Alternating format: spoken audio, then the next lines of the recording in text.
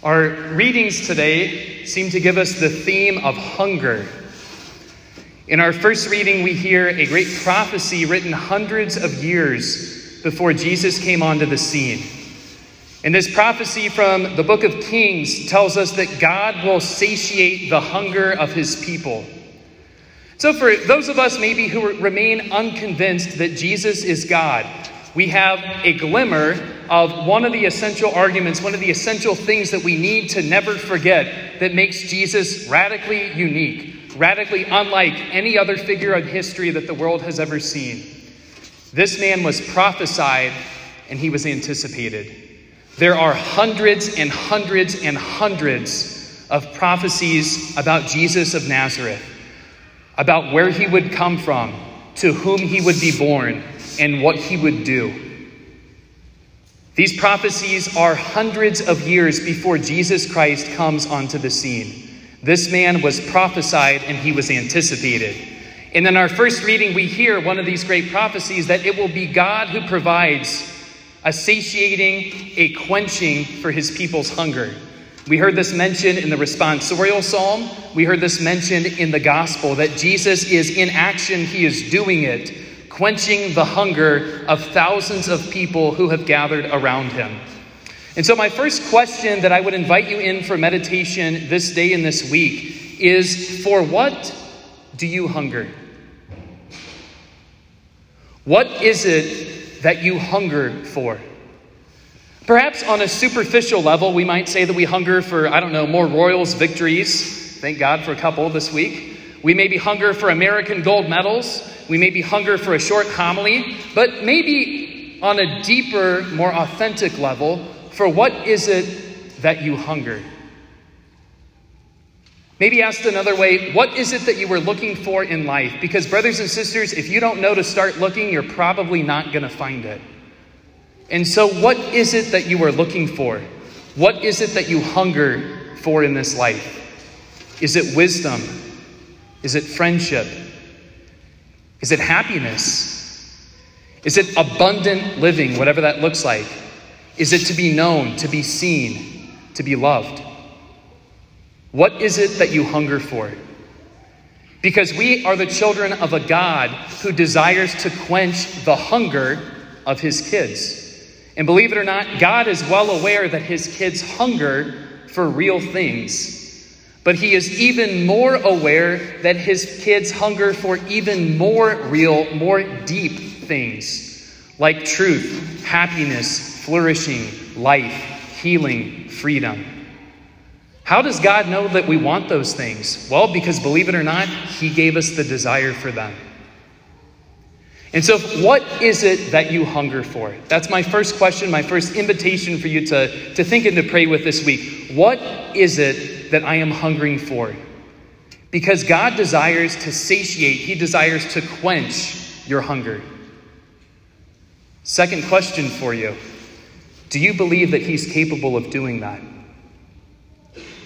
Because brothers and sisters, you and I find ourselves living amidst an age that has already made the decision that God is irrelevant and that he is incapable of filling the hunger of his people. And so God must be removed from the equation. He must be thrown out of our life, thrown out of our country, so that we can truly actually find freedom, flourishing, happiness, love. And so you and I find ourselves living amidst a culture that has rejected God and his plan for life, and that has chosen to embrace the myth and the lie of self-worship. You and I find ourselves living amidst a culture that tells us in no uncertain terms that if you want to be free, if you want life well lived, if you want to be truly happy, if you want to actually find love, real committed, unselfish love, you've got to remove God from the equation and live for yourself. What's the problem with that? Well, if we choose to do that, we're not going to find any of those things. Because the choice for self-worship, the choice to remove God from the equation, and the choice to live for just ourselves, my life, my way, my terms, I decide what's right and wrong, I decide what's true and false, the universe revolves essentially around me. That's not the path to freedom. That's not the path to flourishing. That's not the path to abundant living. That's the path to the opposite of those things. That's the path to slavery, to sin, to darkness, and to the rejection, the antithesis of love. St. John Paul II famously taught in his Theology of the Body that the human person finds himself to the extent that he gives himself away in unconditional love. And I think if we were going to even just for a second entertain that image that John Paul II proposes to us today, we would find that it's true, right? The Olympics are going on right now. If any one of our athletes decided to reject their plan for training, to reject the opinions of the coaches of those who were leading them to victory, and they were just going to do life their terms, their way, they were going to decide for themselves what's true and false, what's right and wrong, how to live, is that going to lead to victory? When you've got a bunch of people on one team, all living for themselves, is that going to lead? That's not going to lead to victory in anything. That's the path to defeat. And so what is it that I hunger for? Do I believe that God is capable of quenching that hunger? Because the children of the Father, you and I are invited not to a life of self-worship. You and I are invited to a life proposed by St. John Paul II and proposed ultimately by Jesus of Nazareth, of radically unconditional self-giving. I invite you to try it, because as we give ourselves more and more and more, we are actually going to discover ourselves more and more. We actually become more free as we start giving ourselves away without condition. I actually find more, not less life, as I begin to give myself away in love to others. What is it that I hunger for? Do I believe that God's plan is capable of leading me to those things? Third and final question for you today. Jesus, the man from Nazareth. In our gospel, he had quite a following. There are thousands of people who were attracted to him, who seemed to be interested in what he was throwing down, the miracles that he was working, the words that were coming out of his mouth. Lots and lots of people were attracted to him. And so here, the next couple of weeks over the course of the life of the church year, we're going to be hearing John chapter 6. And John 6 begins with this gospel passage that we heard at Mass today, where Jesus is, in a sense, being followed so closely, and he's so honored that he's worried that people are going to carry him off and make him king. And so I invite you to consider, where are you at tonight with Jesus? Are you a fan of his? Or are you a follower of his?